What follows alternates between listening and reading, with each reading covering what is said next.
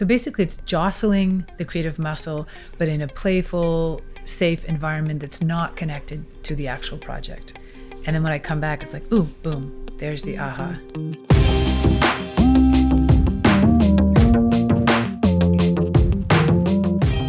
Hello, everyone, and welcome back to the Story Podcast. I'm Harris III, and I want to begin this episode by asking you a question. What is genius? Is it something you're just born with, like freckles or perfect pitch?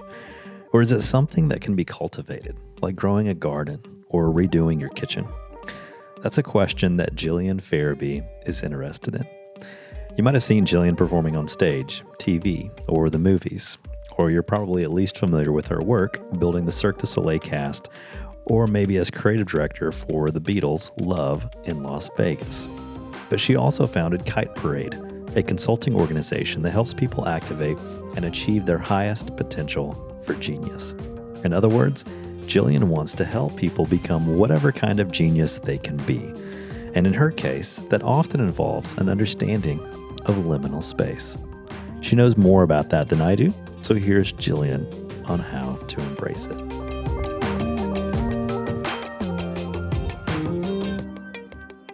So the title was Embracing Liminal Space, meeting, exploring, and understanding liminal space. And because I'm the first speaker, the idea is to give an overview because people have come to the conference, they have some understanding from the website, but to really give several examples and ways that it can show up in people's lives so that people are recognizing themselves in the theme. And then in my case, because I work as a coach now with high-level creatives and teams, often a coach is invited in during liminal space. You know, as with an athlete, a coach can be brought in just to get from A to B. But if that B is a big enough goal, you're going to hit that sense of liminal space somewhere along the way.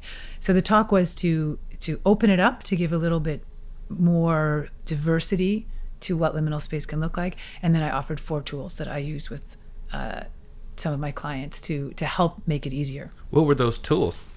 The first one is to understand how fear works.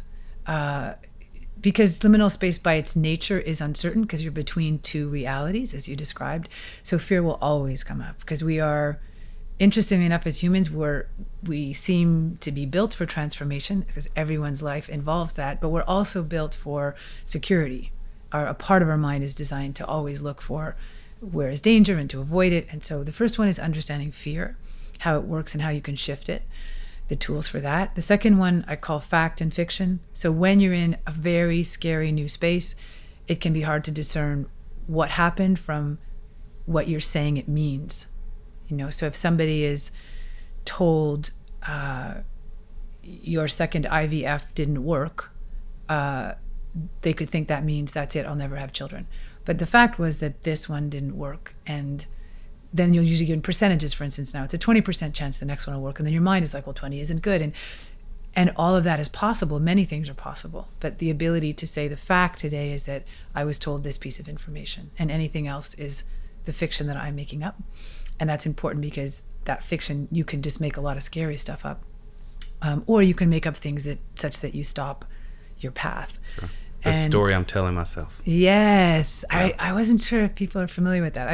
Creatives use that expression a lot. Sure. Story I'm telling, and also in relationships you can use that. It's a Post-it note on my desktop at work. I love that is in the remind zeitgeist myself. now. Yeah, and it even is. with my husband, you know, if I'm going to say this, I'd like to talk about something, which we all know that, you brace yourself.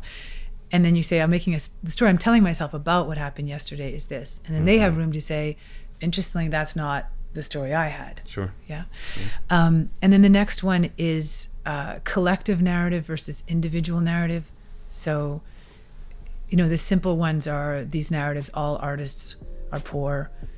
And yet we know of many artists who were rich and everything in between. So being able to see the collective narrative for what it is and then create your own individual narrative in that. Gillian says she's learned to be strategic, and if you're a creative professional, you know that makes her sort of a unicorn in the industry. Most creative minds tend to be more instinctual and visionary than calculating and analytical. but she says she's had to learn. As a speaker, she's been able to test different methods of presenting her gut instinct, letting her be both visionary and strategic at the same time. That's liminal space, living in two worlds at once. And that's what I wanted to know next. How does she live in that space? And how does she maintain that tension in a way that's actually productive instead of, well, infuriating? I definitely work with that on different clients, and it's very different for each person. So at some point you will need to create your own map of what works for you. Some examples for me are definitely other people, reaching out to close friends and asking them what they see. Sometimes they will guide me and say, describe how you feel about each of the possible roads you could take, and then they will reflect to me something they're seeing in the way I'm speaking, or something I'm not hearing in my own expression that will help me. Another one for me is actually nature and physicality. So if I go to somewhere that's very vast and beautiful, like a very big mountain or a very big lake, for some reason that it's the perspective that will start to shift my ideas. And there is some neuroscience behind this, that when you're giving new sensorial input to yourself that's friendly and feels kind of interactive and playful to you, but is unknown, meaning I don't know what the weather is going to be like today, or there's some differentiation from what you're expecting, that then your sensorial brain opens the net to see more than usual. And if you are dropping a creative question into your mind at the same time, your creative net is also wider, because they work in sync. So you will associate different things with an idea than you maybe would have associated before. So I do things that help neurologically for my creative biases to be loosened. And nature is one of those. Physical activity like improvisational dance, or I play an instrument, improvisational music, and also playing with someone, so someone else's ideas. So basically it's jostling the creative muscle, but in a playful, safe environment that's not connected to the actual project. And then when I come back, it's like, ooh, boom, there's the aha.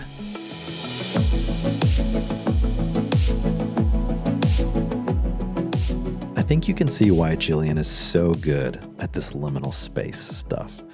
Even just the way she carries a conversation is full of those little moments of tension and already not yet. It's what makes her such a creative force, but I know it can also feel tough to access that stratosphere of energy if you're not used to it. So I wanted to get close with some real, actual tips for accessing that kind of space. I wanted sort of a rookie's guide to the liminal. Wow. Interestingly, what comes to mind first is, it's going to sound funny, but it's super practical, is to really have honed your skills, whichever form of storytelling you're doing, whether it's music or words or performing. Because the gates have opened so widely, anyone can tell a story and have an audience almost now in a traditional sense. And the reason I say that is the nervousness that we all feel is quadrupled if you don't have your tool belt solid. Sure. If you go out, this, when you go out on stage, for instance, whatever nervousness you have is multiplied by 10. And it is because you have the energy of 500, 100, 5,000 people. They have physical energy, and it comes towards you in that moment. And I learned this when I was an actor and I was doing auditions, in which case it would be 5 people, but one is a famous director. And that if I had over-prepared and shut down from fear, then it's okay, but you do the job you did in your room and maybe it works. If you then say, I'm not going to prepare, I'm just going to go in, that extra energy, you can just lose your whole ground. But if you create a really solid structure in which that increased energy can move, then magic things happen. You can take chances, you can be in the moment, you can allow your own creative intelligence to inform what you're doing. So your skill is that. And so the two things you need to do in those vulnerable moments is make sure that you inside know that you're good enough at what you do. Like you can always get to 75%. That's the professional, right? And we all want the next 25, and then most of us are looking for that transcendent moment that you'll remember for the rest of your life. And then you create the environment that's going to bring that in. And some of that is who you work with, but a lot of it is the more you dare to be visible, the more energy you're going to get, and the more creativity you're going to get. But the reason I answered with the tools is the energy that brings that extra can also throw you off your game. Sure. So you want to always have, sometimes people come to me and they have a really big project, and the first thing I'll say is, do you have the resources and the training to accomplish this? If somebody says, I've done this well in music and now I want to go for a Grammy, which doesn't necessarily mean you can't make a Grammy happen, but what they're saying is, I want to write an album that is that level. And one of the first questions is, do you need to go back to singing lessons to get the full range that maybe you haven't accessed? And you know this, that feeling when you've done something enough and you've done the discipline of the practice, it's yours. Your tool belt's there, you will have what it takes to respond. Then you can jump in. And so strangely enough, that's the first thing that came to mind, is to give yourself the stability of having honed your craft. Sure. It's unmistakable when those moments happen, though, those top 25%, and you have the crowd. It's just here, and you can feel the energies bouncing around the room, and you're lost in it, but you are utterly one with that crowd as you're telling your story, right? When those moments happen, those are the pivotal beacons that kind of keep you moving in the right direction through that liminal space. Yes, that's very true. I'm on path. My navigational beacons have been set out. I just follow those because I know I can. It's a reminder to dare greatly. That's very true. That's really well put. And there's one inside and out. I think the outside is what you said. You feel it in that interaction, and then you know where you were. If you're too leaned out, looking to please everybody, or if you're too leaned in from fear. But when you're in that space of in the moment, in your genius. But I love you saying that it isn't only the end game, it's also those markers that give you the confidence to keep going until you get to the end game.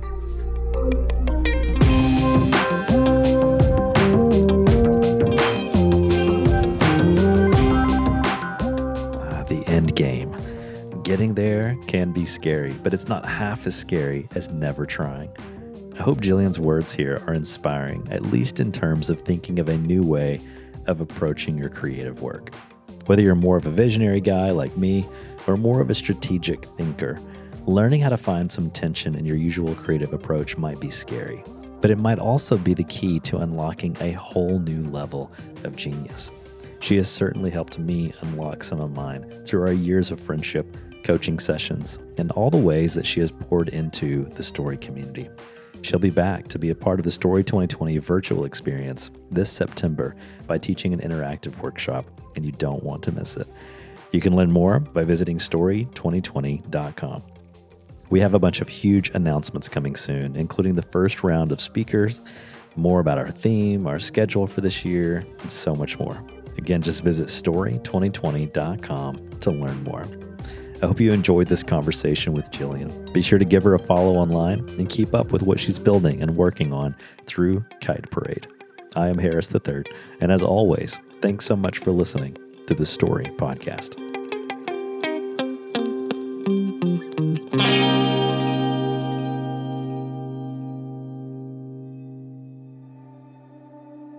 The Story Podcast is a production of the Astoria Collective. It is hosted and curated by Harris III and produced, edited, and mixed by Chad Michael Snavely. All music for Season 4 of the Story Podcast is provided by the talented musicians at Soundstripe. For more information about this podcast and other creative offerings from Story, visit storygatherings.com.